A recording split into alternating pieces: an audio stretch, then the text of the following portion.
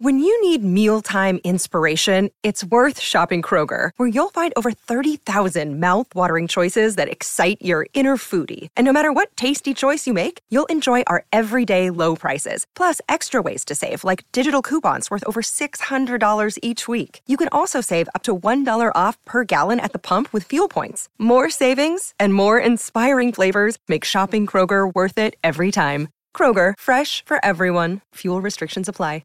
Another day is here, and you're ready for it. What to wear? Check. Breakfast, lunch, and dinner? Check. Planning for what's next and how to save for it? That's where Bank of America can help. For your financial to-dos, Bank of America has experts ready to help get you closer to your goals. Get started at one of our local financial centers or 24/7 in our mobile banking app. Find a location near you at bankofamerica.com/talktous. What would you like the power to do? Mobile banking requires downloading the app and is only available for select devices. Message and data rates may apply. Bank of America N.A., member FDIC. Hello, everybody. This is Marshall Poe. I'm the editor of the New Books Network. NBN listeners like to read books and buy them. So we thought we'd tell you that right now, our friends at Princeton University Press are having a remarkable site-wide sale. You can get 50% off books, including ebooks and audiobooks, with the code 50, F-I-F-T-Y, at checkout until May 31. You can save some real money on Princeton University Press books. I encourage you to go there and check it out. Welcome to the New Books Network. Hello, this is David Feingold, your host for the Future of Higher Education and the president of Chatham University in Pittsburgh, Pennsylvania. I'm delighted to be here today with Gordon Gee, the president of West Virginia University and the author most recently of Land-Grant Universities for the Future, Higher Education for the Public Good, which was published by Johns Hopkins University Press. Gordon, it's great to have you with us today. David, I'm honored to be here, truly so. Would you start by telling us a little bit about your own background? Where did you grow up and go to school? I grew up in a very small town on the Utah-Colorado border called Vernal, Utah. It was a town of about 2,000 people, but it was the largest city between Salt Lake City and Denver, which is the same distances between Charlotte, North Carolina, and Boston, Massachusetts. So I really grew up in rural America. Grew up in a consolidated high school because you went to Ouray Indian Reservation as part of our high school setting, and so so I grew up in a very multi-dimensional society. I grew up as a very devout Mormon and remained so, obviously, in that part of the world. And then I went to the University of Utah as an undergraduate, went to Columbia University as a law student, and then stayed on and got my doctorate at, in fact, I did it at the same time, my law degree at both my law degree and my doctorate at Columbia and at Teachers College Columbia, and then worked for a couple of big law firms for a short period of time, clerked for the chief judge of the 10th Circuit Court of Appeals Federal Circuit Court, became the assistant dean at the University of Utah College of Law, and then went to work for the Chief Justice of the United States for several years, and then went back to BYU, the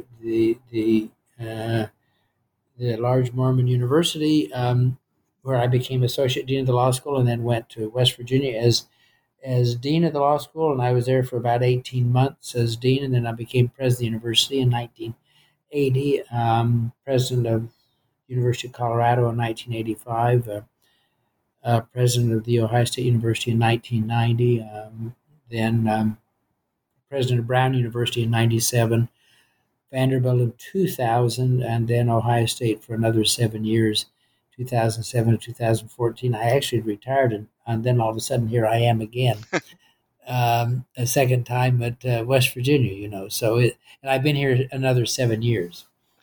It's a really remarkable career trajectory. And I was curious when you made the decision, which I think was a little unusual, to do an educational doctorate at Teachers College along with the law degree. Did you already have in your mind that you would want to go into higher education leadership? Well, I'd been president of my undergraduate student government. I'd always been interested in higher education as a field. And someone had told me that, you might want to think about going into higher education. And of course, Columbia has such a distinguished teachers college education program that I just decided that, and I went over and walked over and said, well, gee, could I do both of them at the same time? I didn't want to do 3 years and then 4 years. And so I did both of them. I did both my degrees in about 4.5 years, all told. So they worked it out very nice. I was really the first one who did it that way at Columbia, and they were very accommodating for that. I'm immensely grateful. And as you shared, you in that kind of rapid trajectory, you had a stop at the U.S. Supreme Court.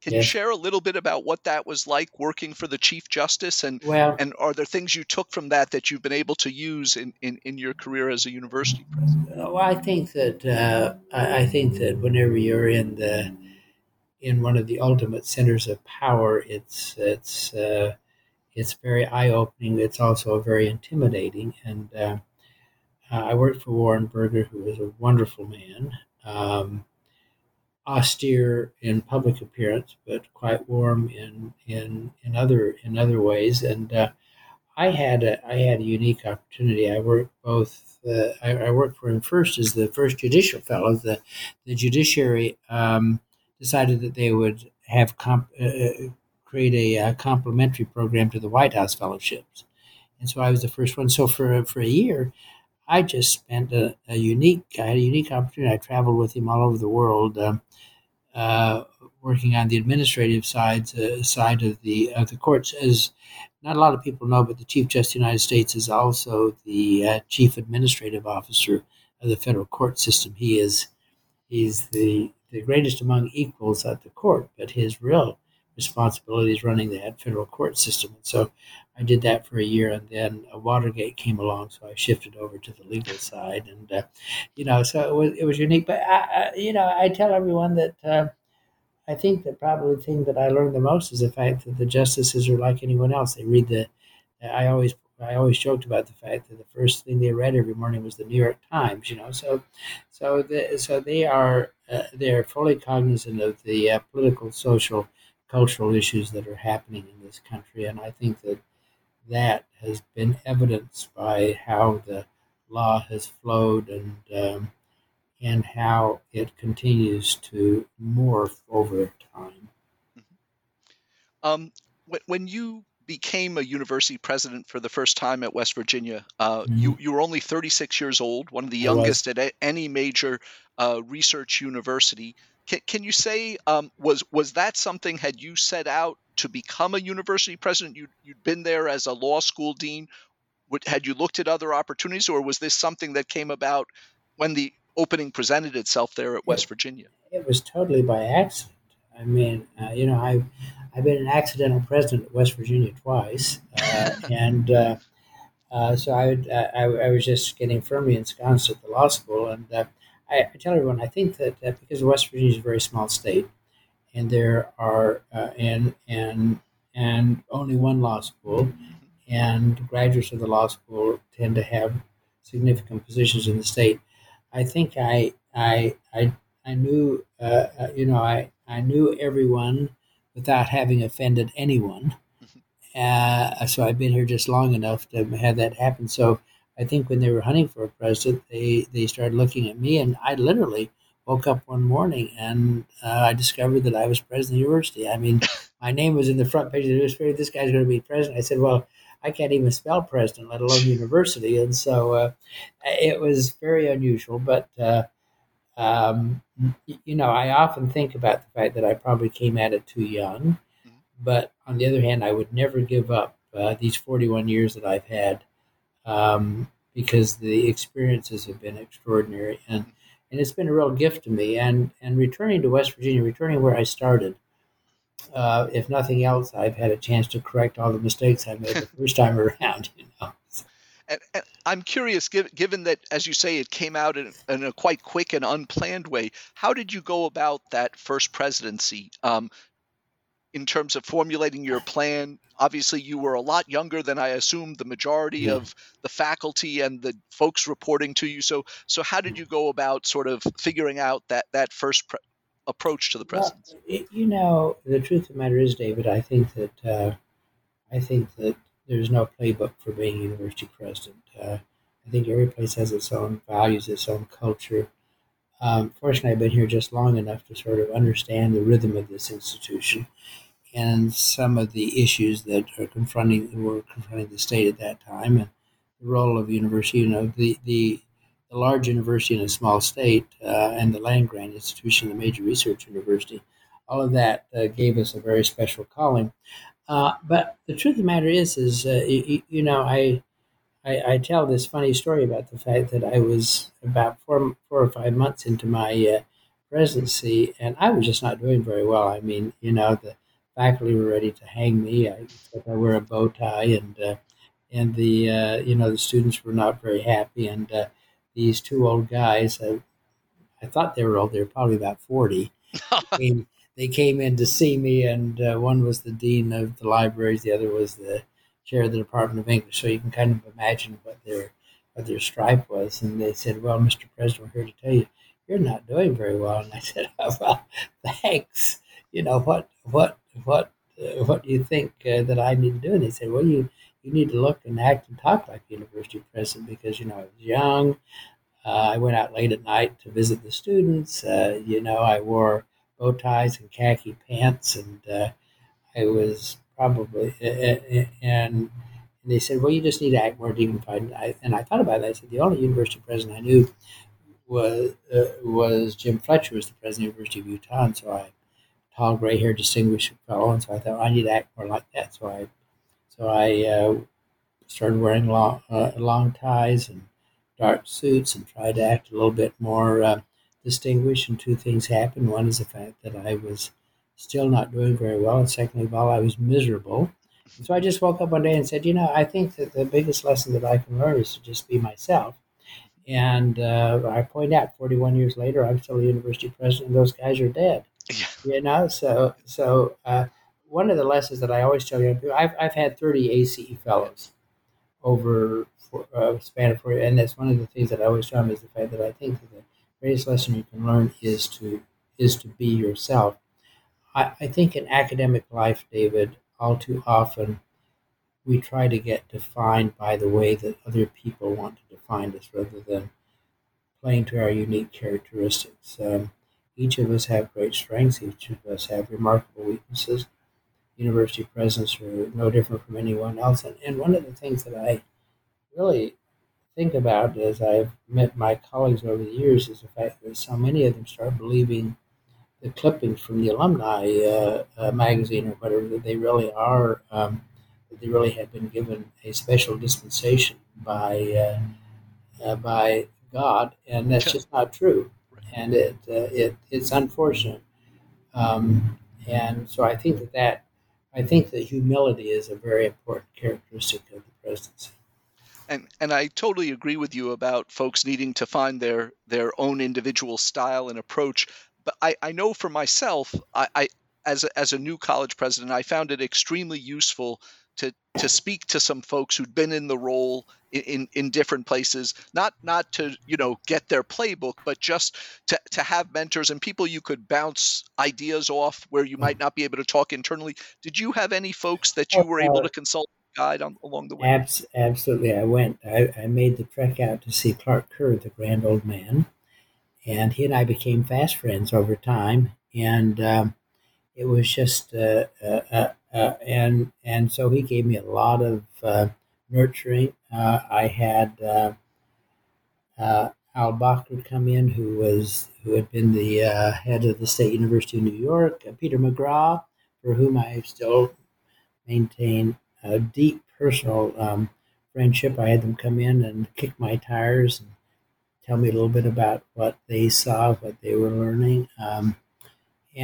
So I was wise enough to call on some of the senior leaders in the country who had had experience to at least give me some idea about some of the questions I should be asking, some of the things that I ought to be doing, and that was very helpful to me. Great.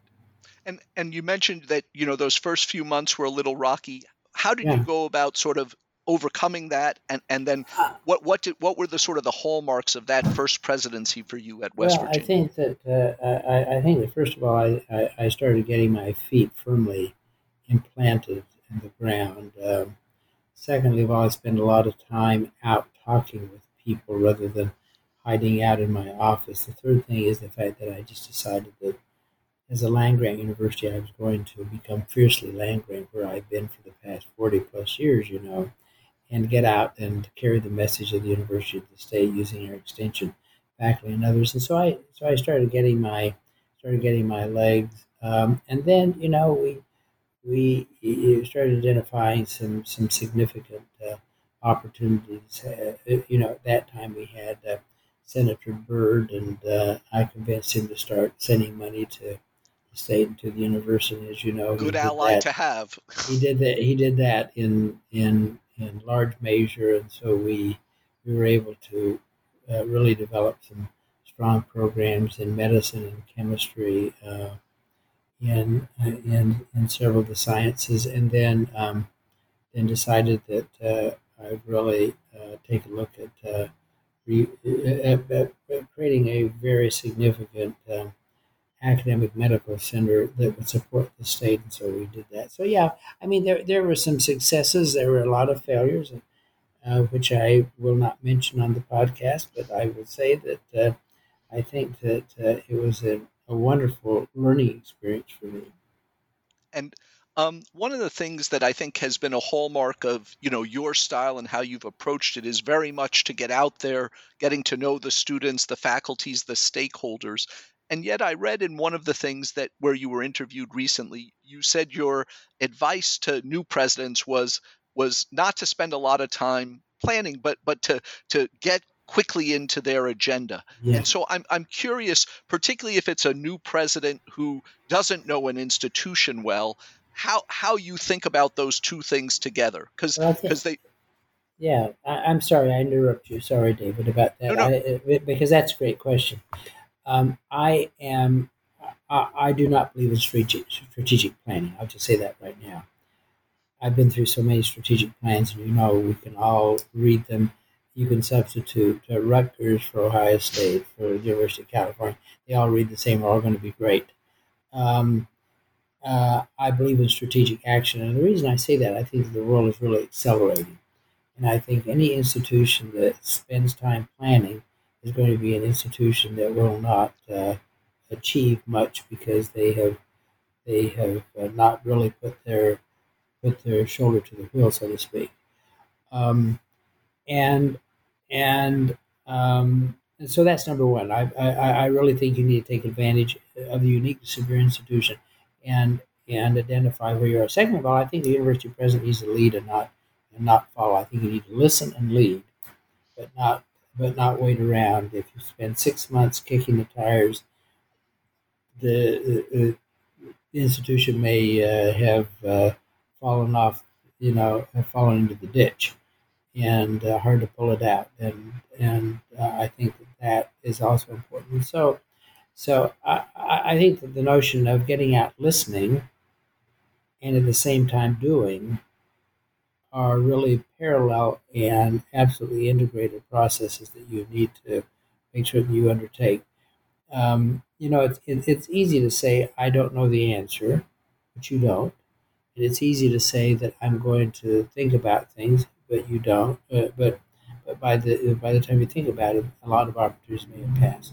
The other thing I believe very strongly in, and I've tried to follow this rule over the past 2 or 3 presidencies, is that I believe that you need to bring in your own team early. For 2 reasons. One, I just think you need to bring in people that are sort of compatible with your thinking, not who agree or disagree with you, but who fill your gaps and really understand who you are and understand what the institution is about. And the second thing is that if you make those changes early on, then you haven't fired anyone. You have brought in your own team. The longer you go, then you develop a momentum that, you're replacing people you're firing, you've got a lot of blood on your hands. I used to be, when I was young, I thought it was really very macho to remove people and kind of have a public dance about that. Now I never want to have my fingerprints on anything. I just want things to get done. Mm. And so you mentioned that you've done that in the last 2 or 3. So in your earlier presidencies, did you more keep the team you inherited and then make gradual changes as opposed to kind of bringing in a team at the start? Yeah, I think that certainly at West Virginia I did because I knew the people. I actually made changes early on. I think that at Colorado and Ohio State I did first time around. I did keep more of the people intact than I probably should have done. But I learned from that experience also, and I did make the changes. But sometimes it took a little bit longer, and sometimes some of the results were not what I would have liked in terms of speed, agility, action, the things that I thought were important for the university to be accomplishing. Mhm. One of the other things that you've given as advice for folks is, and I think it goes with your principle of action over planning, is to really keep it simple. You mentioned keeping everything you needed to run the university on a card in your pocket. And so Yeah. I'm curious what's on the card, and Yeah, in a place as big and complex as a West Virginia or Ohio State, Yeah. how do you boil it down to that? Yeah, I'll grab my card. Excellent. Give me 1 sec, okay? Sure.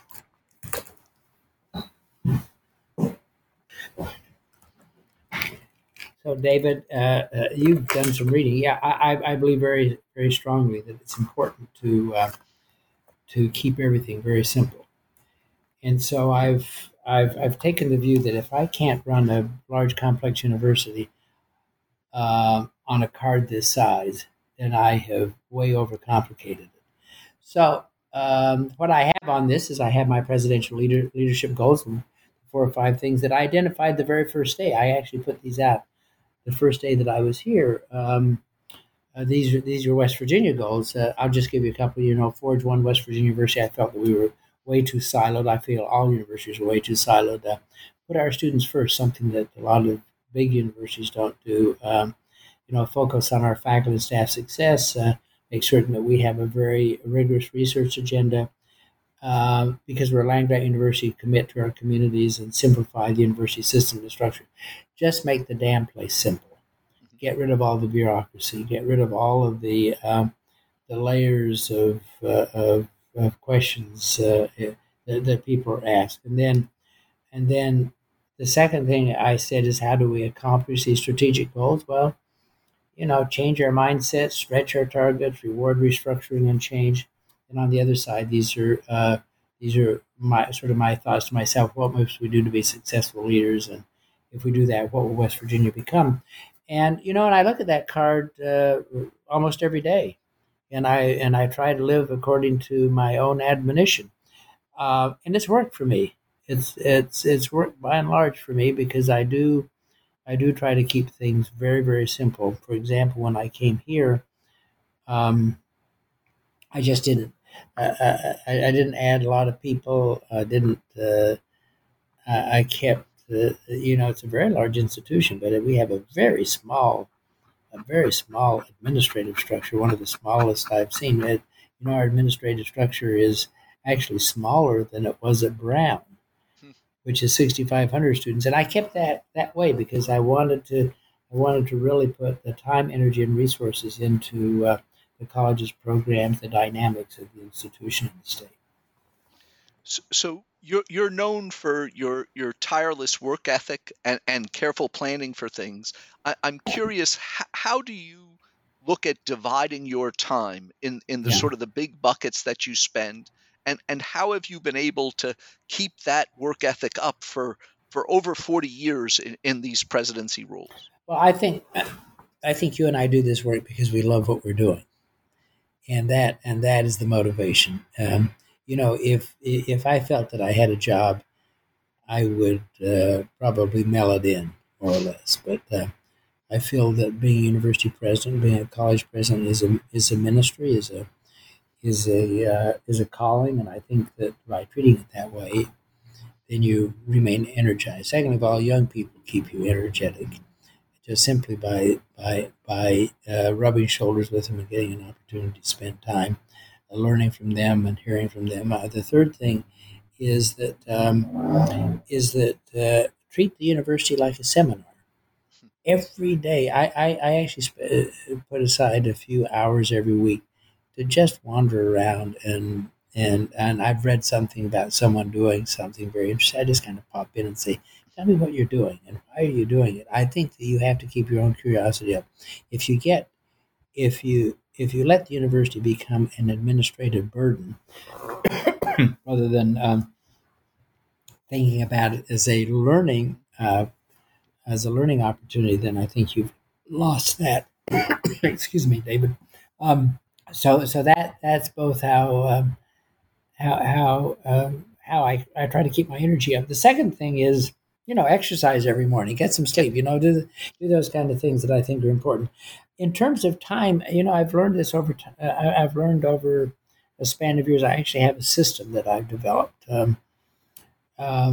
It's now computerized, so that any day my assistant can tell me you're spending 51% of your time on external work. You're spending 33% of your time on development, 90% of your time on filling questions about the Big 12 conference. Whatever it is. That way, and I try to keep my time fairly structured so that I spend half of my time on internal issues of the university and half of my time on external issues to the university. Once you start getting that out of whack, I think either the external or the internal world suffers. And as university president, you have to be very Janus-faced. You have to look to the external world and you have to deal with it, particularly as a public university president. I've got 30,000+ students and 30,000 faculty and staff. I've got 150 legislators, and I've got 1.8 million West Virginians. All of them know how to run the university better than I do, and let me know about it. And so it's that kind of constant external communication. Plus, we need to raise money. I mean, we have unlimited appetites and limited resources, but internally, if you're selling SELLING, if you're selling an empty vessel, if you don't have things that people can take pride in and people can feel good about, both as your faculty and staff and students, but also the people who are supporting the university in whatever way, then you've lost your ability to be able to be competitive, I think. Great. So you mentioned in the things you chose to highlight on your card, but you also, in your book on land-grant universities, you really make the case that some of the things that need to change in our flagship universities are the balance of research versus a real focus on the students and teaching, and then also talking about silos and bureaucracy and trying to encourage cross-disciplinary collaboration, problem solving.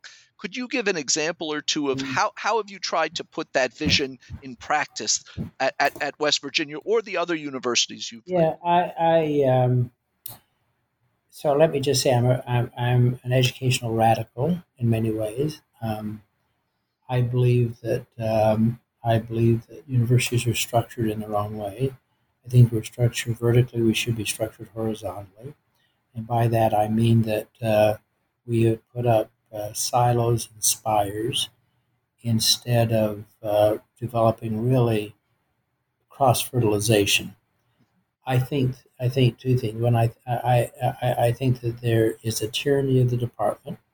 I think departments tend to be very inward-looking and do not think about how they can structure themselves to be part of a university. I think that colleges are the same way. There's a tyranny of the college. There's a tyranny of gerontocracy also. Old people shouldn't be running universities. Young people should, because they think much differently about it. So if I were king for a day, I would do away with colleges and departments, create centers, institutes, and working groups, and really have create a whole new way for us to organize ourselves around the way we think and the way that our brain works, rather than the way that we were established in Bologna in the year 1200. Number one. Number two is that I think that we have developed a very skewed reward structure.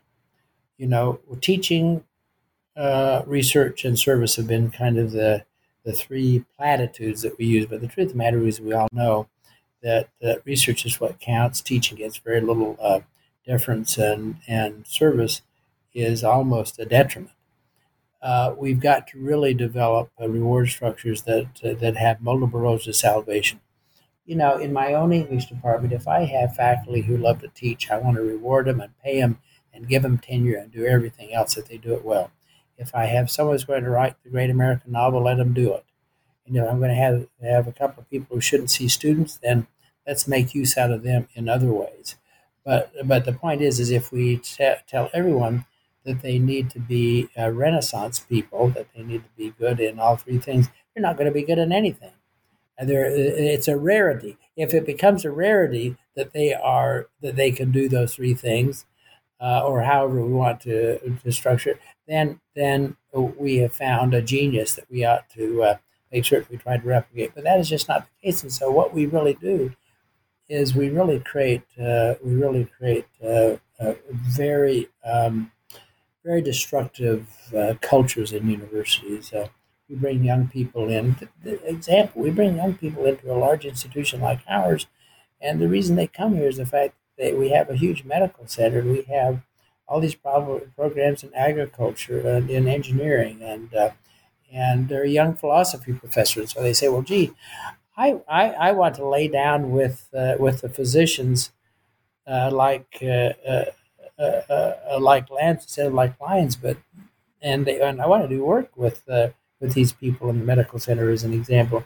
And that's all well and good until they meet the 65-year-old white guy who has been there forever, still using the same yellowed pages from his lecture, and they say that's all well and good, but if you don't do it my way, you're not going to get tenure. We beat the hell out of our young faculty based upon history and tradition rather than based upon common values and common sense.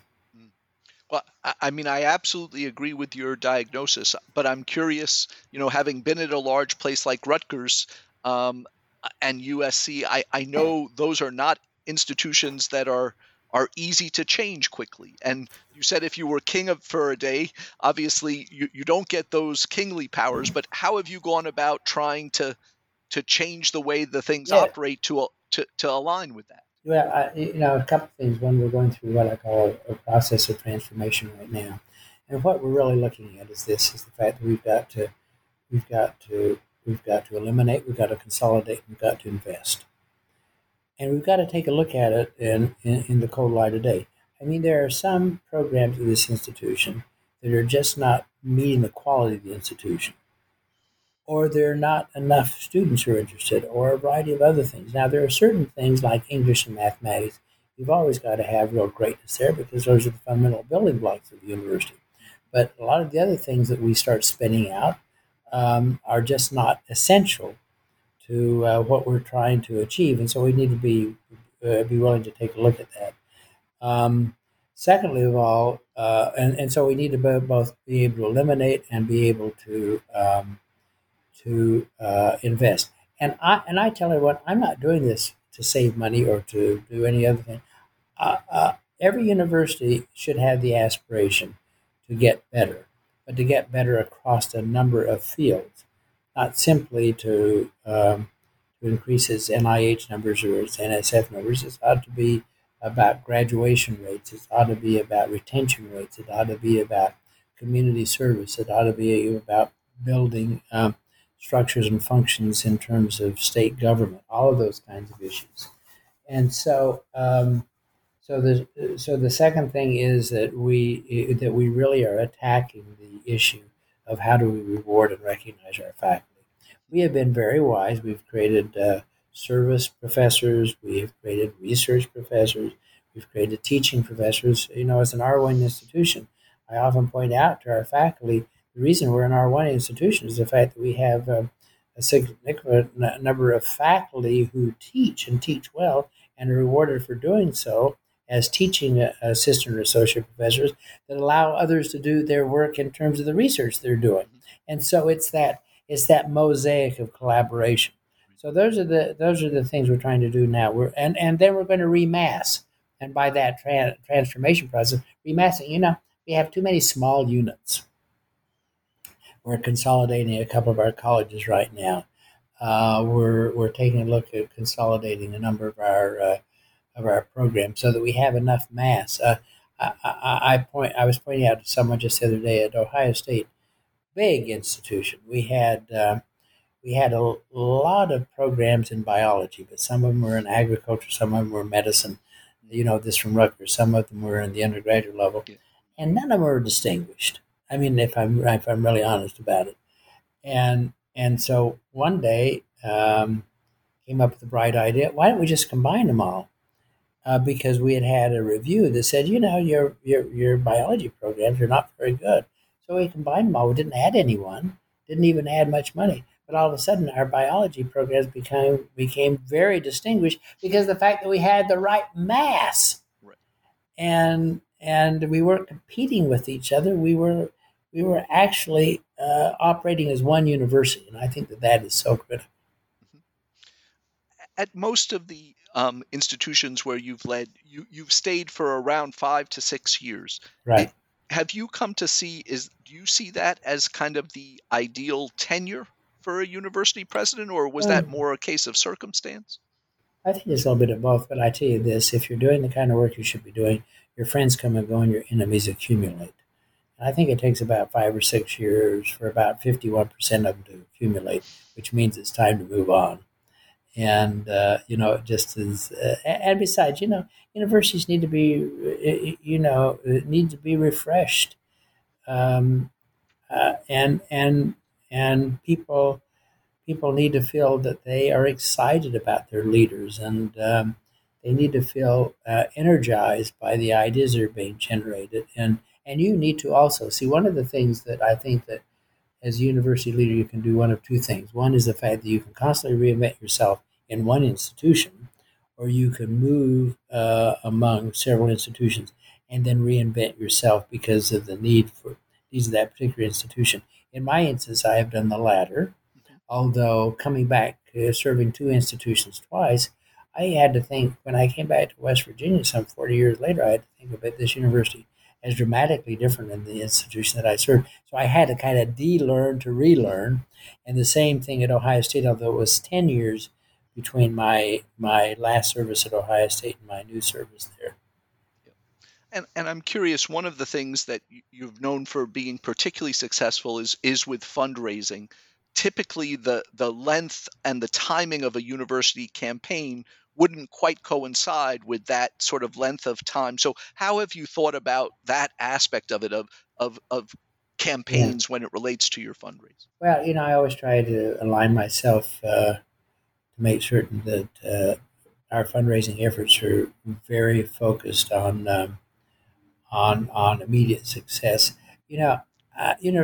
Campaigns are sort of an oxymoron in a sense, because you and I both know we're campaigning every day, and to say, well, we've completed a campaign, we've raised $2 billion, and aren't we successful? The truth of the matter is the next day you got to get out and start raising again, because that's the mother's milk of the university. So I tend to think that campaigns need to be focused, if you're going to use those, on very people-centered programs. Right now, a lot of our institutions need to be very focused on supporting students in a number of different ways, particularly in terms of scholarship and financial aid. We need to be supportive of faculty in certain numbers of ways. And so I tend to think about fundraising as more discrete, but I also tend to think about it the same way that I think about strategic planning. I think that you see an opportunity, you read something, you hear something, you run into someone, and you say, hey, look, you just happen to have some extra cash, a couple of $100 million. Why don't we create a... Let me help you put it to use. Yeah. Why don't we help you put it to use and make old Siwash great, So I think you need to be very... focused on the moment as well as constantly looking over the horizon to see what opportunities are going to arise. And you just need to cultivate all the time. I spend a great deal of my time sending out messages to people about things that I've seen, keeping conversations going, a variety of other things. I think that's part of our jobs. Mm-hmm. Yeah, absolutely. So you've spent the vast majority of your career, and you seem really devoted to the land grant university mission. The one exception along that tenure was sort of your couple of years at Brown. What led you to go there and choose that role? And then it sounded like you fairly quickly decided that wasn't the right place. Well, it's a wonderful institution. Yeah.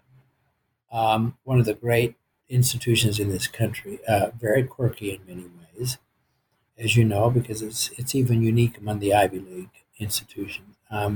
Let students take whatever they want, yeah, right? No majors. Absolutely. It's a no major. And the board hired me coming from 65,000. It's funny. I came from 65,000 students to 6,500. And the board hired me because they said, we'd like to have you come in. You've done all these kind of interesting things at Ohio State. Come in and changes. Help us to change. Well, what I discovered was the fact that they didn't want to change. And this is not meant to be negative at all, because I am a great admirer of Brown University. I probably learned as much about the dynamics of academic life there as any place that I've been. I point out, David, that I was always used to, when I'd have a faculty meeting, that we'd have a faculty senate, 60, 70 senators would show up. We'd have a good and healthy discussion. So I called my first faculty meeting at Brown, and every damn member of the faculty showed up. All of a sudden, I realized there was no one between me and them. You're at a small institution. You know that you're neither fish nor fowl. And it was a shock to my system. It was probably a shock to theirs too. So what I learned there was that the politics of higher education, which are in any institution, that the smaller the institution, the more intense the politics. You would think that would be absolutely different, but at the big university, things are so dispersed, and opportunities to move among things. There are deans and associate deans and a variety of other folks, so you have a chance to be, I think, a little bit more strategic and thoughtful about how you manage things. You are right on the firing line. The other thing is that both Brown and Vanderbilt, and two institutions that I must say that, I enjoyed my time. I had particular affection for Vanderbilt. I just thought it was a fabulous university, and felt very strongly about my 7 years there in terms of what we accomplished. But I would wake up in the morning and I'd say, I'm very blessed to be here at Brown and Vanderbilt. We have lots of resources. We have no constraints. We can charge tuition at any level we want to. Parents will sell their first child to get their second child in. It's this kind of a thing. But then I actually looked at myself and I said, but I don't know why I'm here. I mean, this institution can run without me. Right. And then, but at the great public university, in particular at the great land-grant institutions, when you wake up in the morning, you know why you are there. Mm-hmm. You have an immense responsibility to your university family, but also to the greater family of the state, and even to the nation. Mm-hmm. Yeah, no, absolutely. As far as I know, you're the only person who has returned to two different flagship public universities to lead them a second time.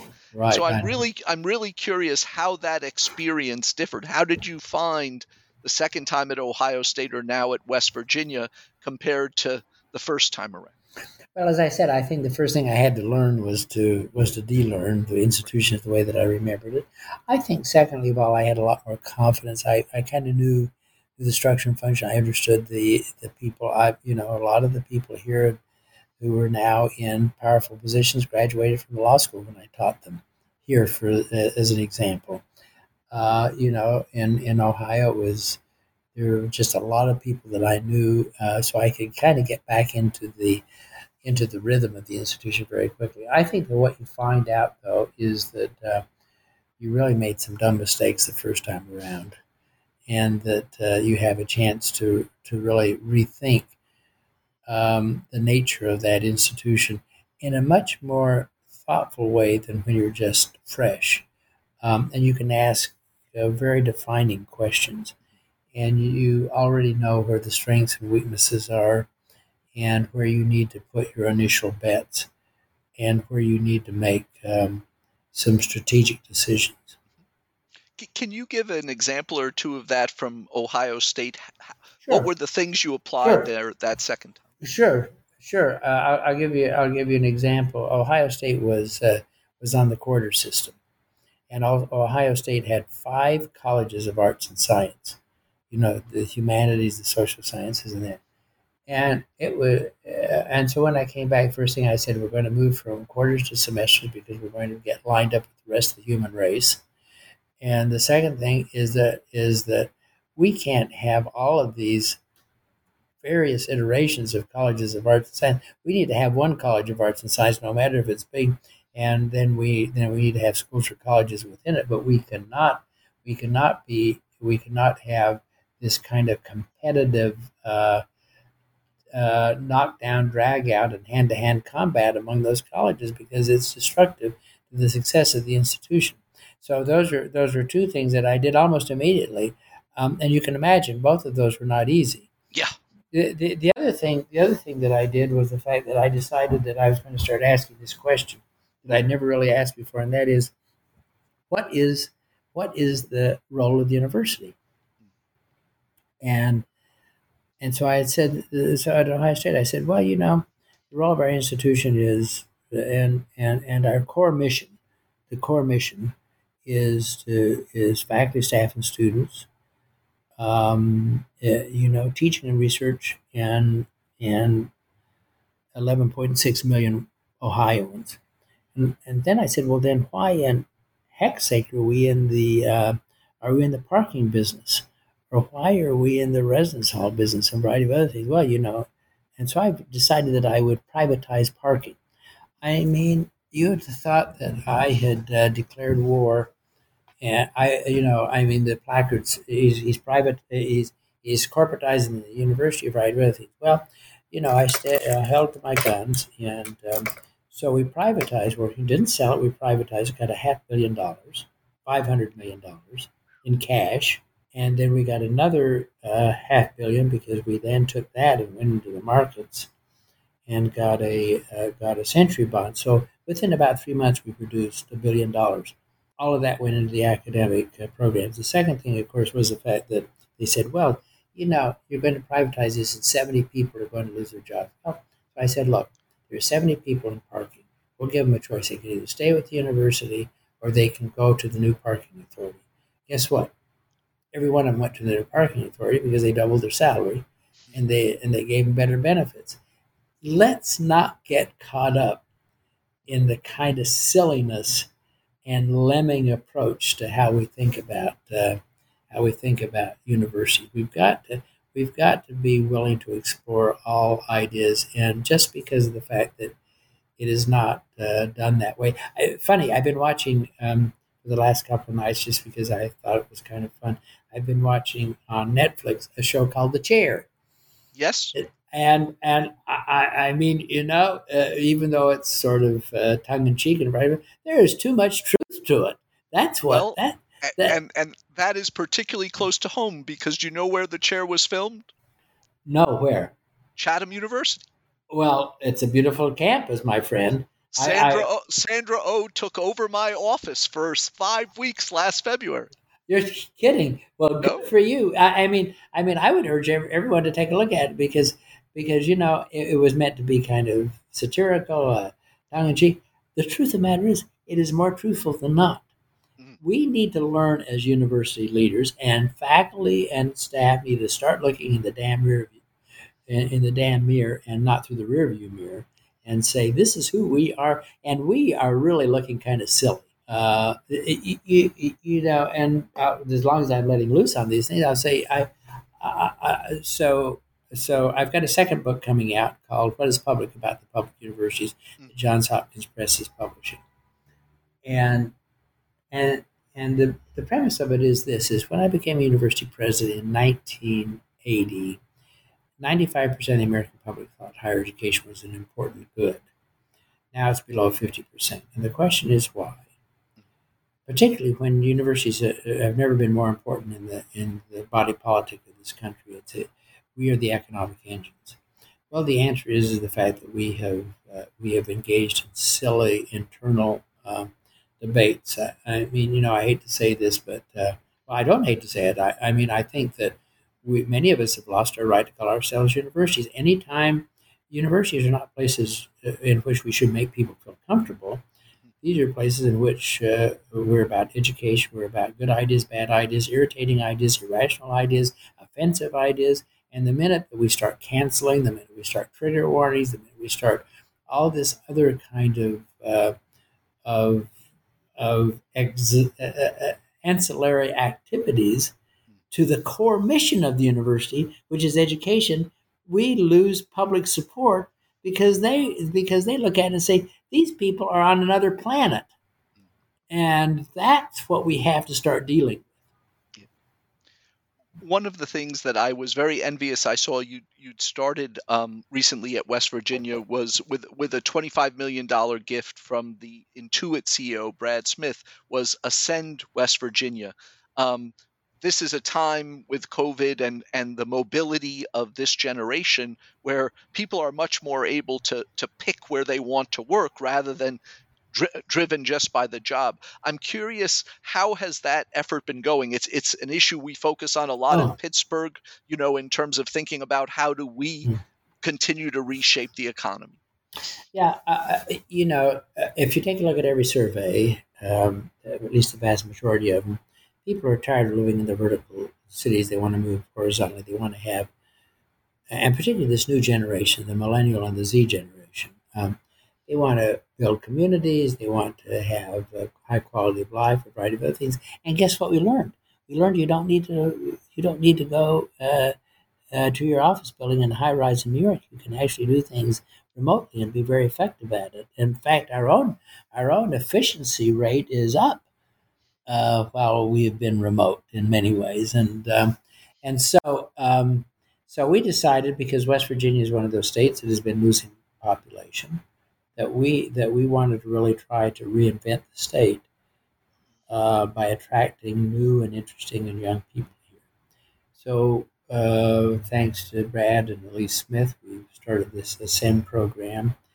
To give you an example, we picked three sites: Morgantown, West Virginia, Shepherdstown, which is in the Eastern Panhandle, beautiful part of the state, and another beautiful part of the state around the Greenbrier called Lewisburg.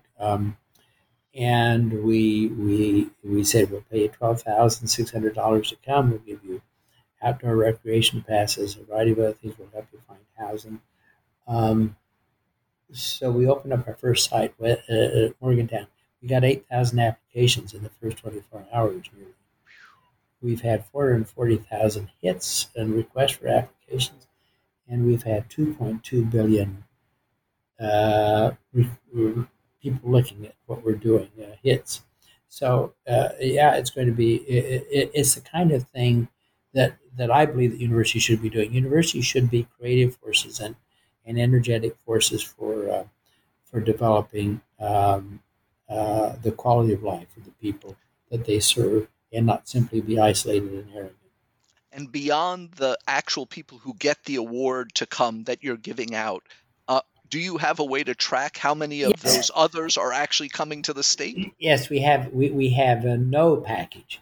Gee, we're so sorry that we didn't give you the money, but guess what? We're going to give you other good. And so, as it's like at Chatham or like at West Virginia, not everyone's going to get a scholarship. Sure. But we're going to recruit every damn one of those people. Yeah. And so we're reaching out to them with other kinds of enticements, with other kinds of options, with other reasons for them to come. So the answer is that it's proven to be very successful for us. But we built it around outdoor recreation. Now, one of the things that people think about is West Virginia is an energy state, coal. The truth of the matter is after we've done all these surveys, West Virginia has more outdoor recreation facilities, climbing, whitewater rafting, trails, etc., than does North Carolina or Colorado. And we're in the Eastern time zone. And we're within driving distance of 2/3 of the American public. So let's take advantage of that. Beautiful state, low cost of living, high quality of life. And I think it's going to be a very successful program for us.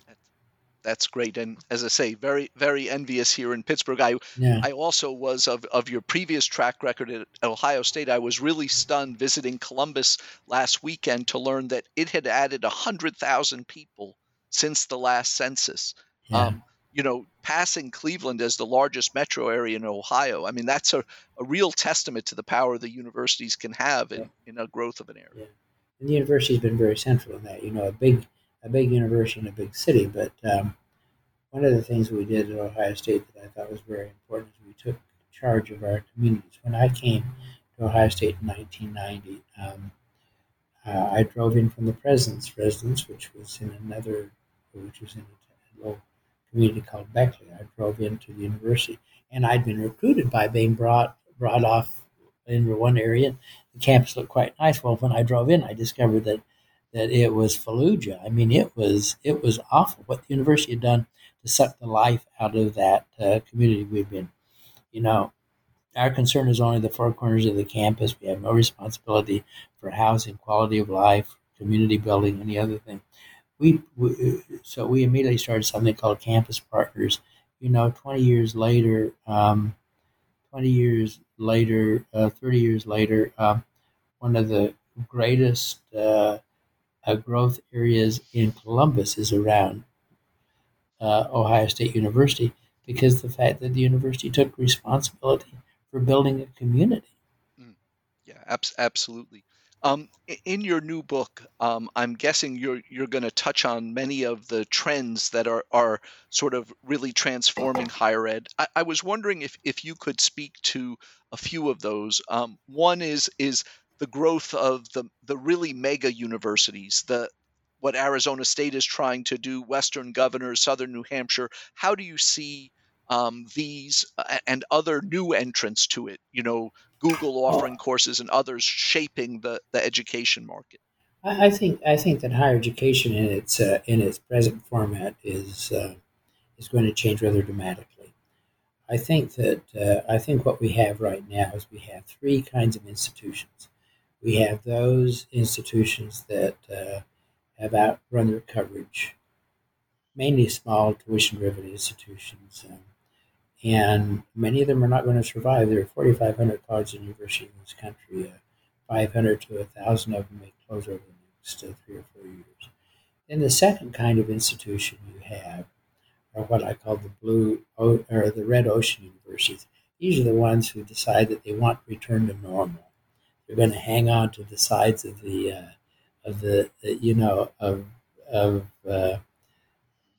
pier. They're going to stay right there. They're all going to be clustered together. They're going to be gnawing and pushing and biting at each other. A lot of blood in the water.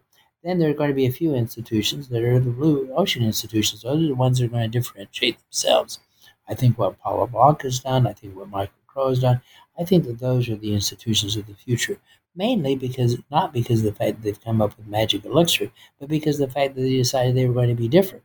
They weren't going to follow the old line that institutions need to look alike, and so I think that there's not going to be a reversion to normal. I don't even think there's going to be a new normal. I think that the only normal there's going to be is the next normal, and I think that those institutions that are brave enough and wise enough to really differentiate themselves and to discover what their strengths are, what their weaknesses are, where they find themselves. We're in West Virginia, in a beautiful part of the country. We're in a rural state. Let's play to those strengths and find out the things that we can do well, and then we will grow ourselves into that blue ocean university. Yeah.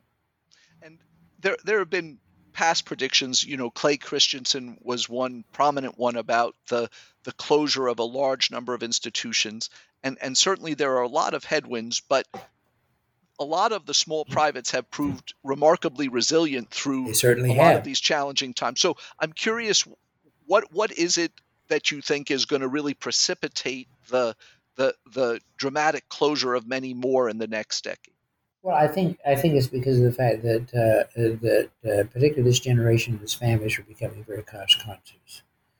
Um, you know, um, why would we charge? Why would we pay $50,000 for a limited experience when you can go online or have a more robust collegiate experience in a larger institution? I think those are the challenges. I think that those are the challenges for any smaller institution. I think, but a number of institutions, one of the things is as you say, there's a robust nature to universities because many of them, and you just told me that at Chatham that you have your largest class ever Mhm. in terms of freshmen.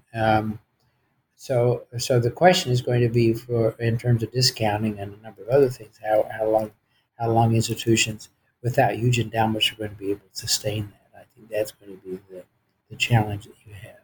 Yeah. And I think obviously with particularly in the Northeast, Midwest, the declining number of high school graduates that Nathan Graw has written about, is a trend that we're all seeing as going to worsen these trends that we've been Oh seeing yeah, around. the in 26 we're going to have a cliff, Yeah. and it will slowly build itself back up. But we're all looking into an abyss here in a few years, in terms of numbers. I'm talking Yeah. about. Well, what role do you see for things below a degree qualifications? We've seen Oh, institutes like boot camps, guild education, others. Do you see that as being very significant as we go forward? absolutely. I think that we've got to start thinking about stackable degrees. We've got to start thinking about certification. We've got to start thinking about other things that we haven't thought about before. One of the things, David, that I have really come to realize is the fact that we need to think about education as an ecological system. It's a continuum, pre-K through life. Mm. Now, not everyone should come to Chatham, and not everyone should come to West Virginia University, but everyone should continue to have some educational experience. Whether you want to be a doctor or whether you want to be in the construction business, there's a learning cycle that we need to have, and so we need to start thinking about ourselves not as granting degrees so much as granting opportunities, and thinking about this whole notion of life as a continuum, and that people will have a chance to continue to refresh themselves, and we ought to qualify that. We ought to give them a chance, and we ought to look at that as a real opportunity. We've got to start becoming great. We've got to start having great collaborations with our community college partners. We've got to start creating partnerships among a number of institutions. I remember when I was at Vanderbilt, when I created this relationship because Vanderbilt was a small institution, about 11,000, but it had some really very distinguished programs in engineering, medicine, a variety of other things. And so I reached out to a number of the small institutions, Rhodes College, Davidson, Birmingham Southern, and said, okay, I tell you what, we're great. Your students go to your place for 3 years, then come to us for 2 years, and they can get an engineering degree, or they can get early admissions to medical school. Right? It's that kind of. We have been too competitive and not enough collaborative and partnerships. If you were to ask me one word that I think may define the next 10 years or so, it's going to be partnerships. Yeah, I couldn't agree more. I think, one thing that a lot of other sectors that have been more mature have done is consolidation and partnership in ways to leverage resources. And we've seen, I think, remarkably little of that in higher ed, considering, how long the sector has been here. I'm curious, you've touched on it slightly, but are there key lessons you've taken away from the last 18 months during the pandemic that you think will be lasting changes for how West Virginia or other universities operate? I think the first thing is I don't want to have this as another experience again, if you know what I mean. I sure I do. you Yeah. know, in 41 years, I've had my office taken over. I've had people doing crazy stuff. I've had all sorts of problems and opportunities, but I've never had a pandemic. And so I feel like a small boy walking a picket fence. I'm Yeah. thrilled, but in danger of being impaled, number one. Right. Number two is that I think what we're going to have to learn to do is we're going to have to learn, excuse me, David, we're going to have to learn to dance.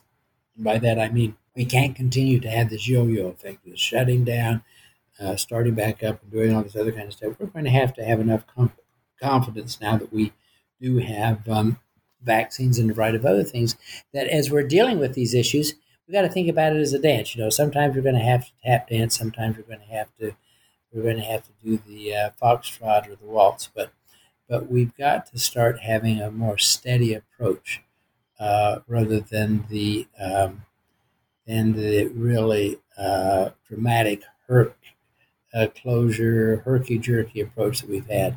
Universities need to be seen as stable, not unstable and creating instability.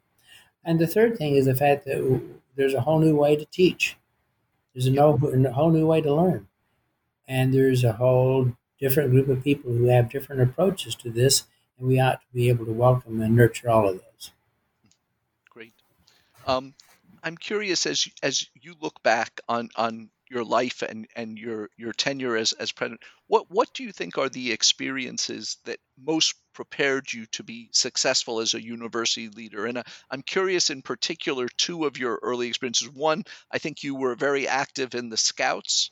Yes. Being an Eagle Scout, and obviously that puts a big emphasis on being someone who is resilient and a survivor. And then also, I believe your expertise within the law, you looked at higher education law, and I'm curious how that has served you in your many tenures as president. I think both of them.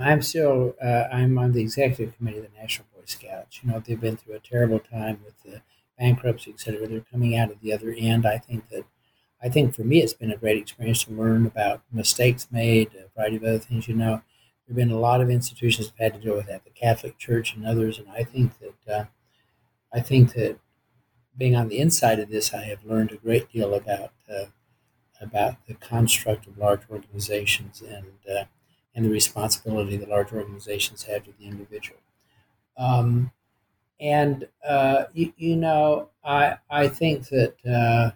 I think that probably the best advice that I can give anyone is that there's kind of three things that I think are kind of the ingredients for success. Number one is I think you need to have a very thick skin. I'll just say that again. Everyone knows how to run the university better than you do. In social media times, everyone's going to comment on you. If you read them, don't. And if you believe them, don't believe them either. Don't overreact. Secondly, and I think that maybe this is the most important thing. I think that as a university leader, you need to have a good sense of humor. If you can't laugh at yourself, if you can't see things that are funny in day-to-day activities, if you can't have a good time enjoying the moments, then I think that you will never last in these kind of jobs. And the third thing is you need to understand that you know better about decision making than anyone who is complaining to you because you have all the facts. And once you make a decision, don't read the polls, don't listen to all the stuff that's coming up over the transom, don't do any of that kind of stuff, because if you do, you're going to become catatonic very quickly. Have nerves like sewer pipes. Yeah. And I think that that's very important. And as you think about those attributes, have you seen the role of being a university president? Has it changed a lot over your 4 decades? Oh, yeah, dramatically. It used to be you were sort of, Mark Hopkins on a log, and you kind of had an easy life. I can remember my first time here. I used to actually take off time to have lunch with people. It has become 24/7 Um, 7 days a week, it's become intense. It's become many times very pugilistic. I think all of those issues. On the other hand, I think that there's no doubt about it that the role of university president has grown in importance if you take it as that responsibility that we talked about. I frankly think that one of the problems that we faced, David, is the fact that not a lot of people are as enthusiastic about becoming university presidents as they used to be. They see the difficulties, the strains on family, a variety of other things. And all too often, university presidents, given the way that we search for presidents now, they are generally the people who've offended the fewest number of people the longest period of time. And so what that really means is the fact that they are sort of gray ghosts and not necessarily people who are going to stimulate and create and move forward. It's about holding a job, not creating an opportunity. And I think that we need to provide a whole new way for really creative people to get into this work. You obviously have all three of those characteristics you mentioned of successful presidents in great measure. Are there things you've recognized about yourself that you see as gaps that you have figured out a way to compensate for in your leadership? Yeah, number one thing is that to figure out what your gaps are, be very bold about sitting down, get a yellow, we lawyers do this, get a yellow piece of paper and say, these are my strengths and these are my weaknesses. And then appoint people who fill your gaps. I tell everyone, I'm not a great finance guy.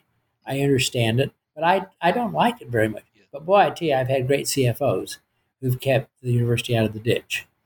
And there are so many other gaps in my abilities. But if you're wise enough to build, to create a mosaic of leadership, rather, at Ohio State the first time around, I hired a wonderful guy but he was just like me, and we had the best time. We loved each other, and we would have dinner all the time, and the trains didn't run on time. Next time I hired a provost at Ohio State. The second time around, I hired someone. We would meet for 10 minutes a week. The business would get done. He filled my gaps, and we had a much more successful tenure. So I think that those are the learning experiences. If you don't mind, I wanted to ask you one personal question. Your story reminds me a lot. The very first person I interviewed for the podcast was John Sexton at New York University. A similarly very bold thinker, really sees the broader mission of the university. But one of the things that you and John shared is you both lost your wives to cancer in the midst of the presidency. And knowing how all-consuming a job it is, I'm just trying to understand how were you able to persevere through the role in the midst of that? Well, I was very blessed. First of all, Elizabeth, my wife, prepared me for it. She wrote a wonderful book called The Light Before the Dark, and it really talked about what she was going through, but also encouraging me to think about the fact that she was leaving me with a 15-year-old daughter, only child, adopted, and so she was a very brave woman, and gave me a lot of courage. Secondly of all, I had this wonderful daughter, and a lot of people think, gosh, you have a 15-year-old. My daughter just pitched in. She was my partner, and she was my friend, and remains that to this day. And I think that having a family that surrounds you and loves you. In this instance, I had my daughter, but I also had my sister and my brother-in-law who would come and spend time with us and do a variety of other things. And the other thing is the fact that I learned that I needed to make time in my life for my family. I'm a workaholic, as are you, as are all of us in these roles, but I did take time. So I used to get really irritated. So here I am, the president of one of the largest university in the country, and I make every one of my daughter's basketball games. And I'd hear and I was the only parent there. And most other parents were saying, "Well, gee, I don't have time." Well, if I had time, they had time too. So I think that there are some learning experiences that we can all gain from each other by just the management of your own time and what is important in your life. So as far as I can tell in reading on your career, the only thing you've failed so far at is retirement. So have you thought at all about what the next phase of life looks like, and have you done anything to prepare for that? I think two things. One is yes, and secondly of all, I think that, and I'm thinking about it seriously, I will not retire, but I will retire from the presidency. I want to remain very active, and so I'm thinking about some of the different kinds of things. My friend John Sexton is very much the same way, keep taking on different kinds of roles. And one of the advantages that I have, which you're giving me today, David, for which I'm grateful, is the fact that over 40 years I've gained a lot of wisdom, and I've made a lot of mistakes. And if nothing else, I'd love to share those with people. So there are all sorts of opportunities. And my goal is to was to be the youngest university president in the country. Now it's to be the oldest university president in the country. And it's not many who can claim both. So Gordon, thank you so much for taking so much of your time. It's been a real delight to speak with you. And wish you all of the very best with this new academic year we're both starting on. Yeah, and thank you. And you're just a wonderful interviewer. If this presidency business gets irritating, try this for a gig, my friend. Okay, have a wonderful day, David. Thank you.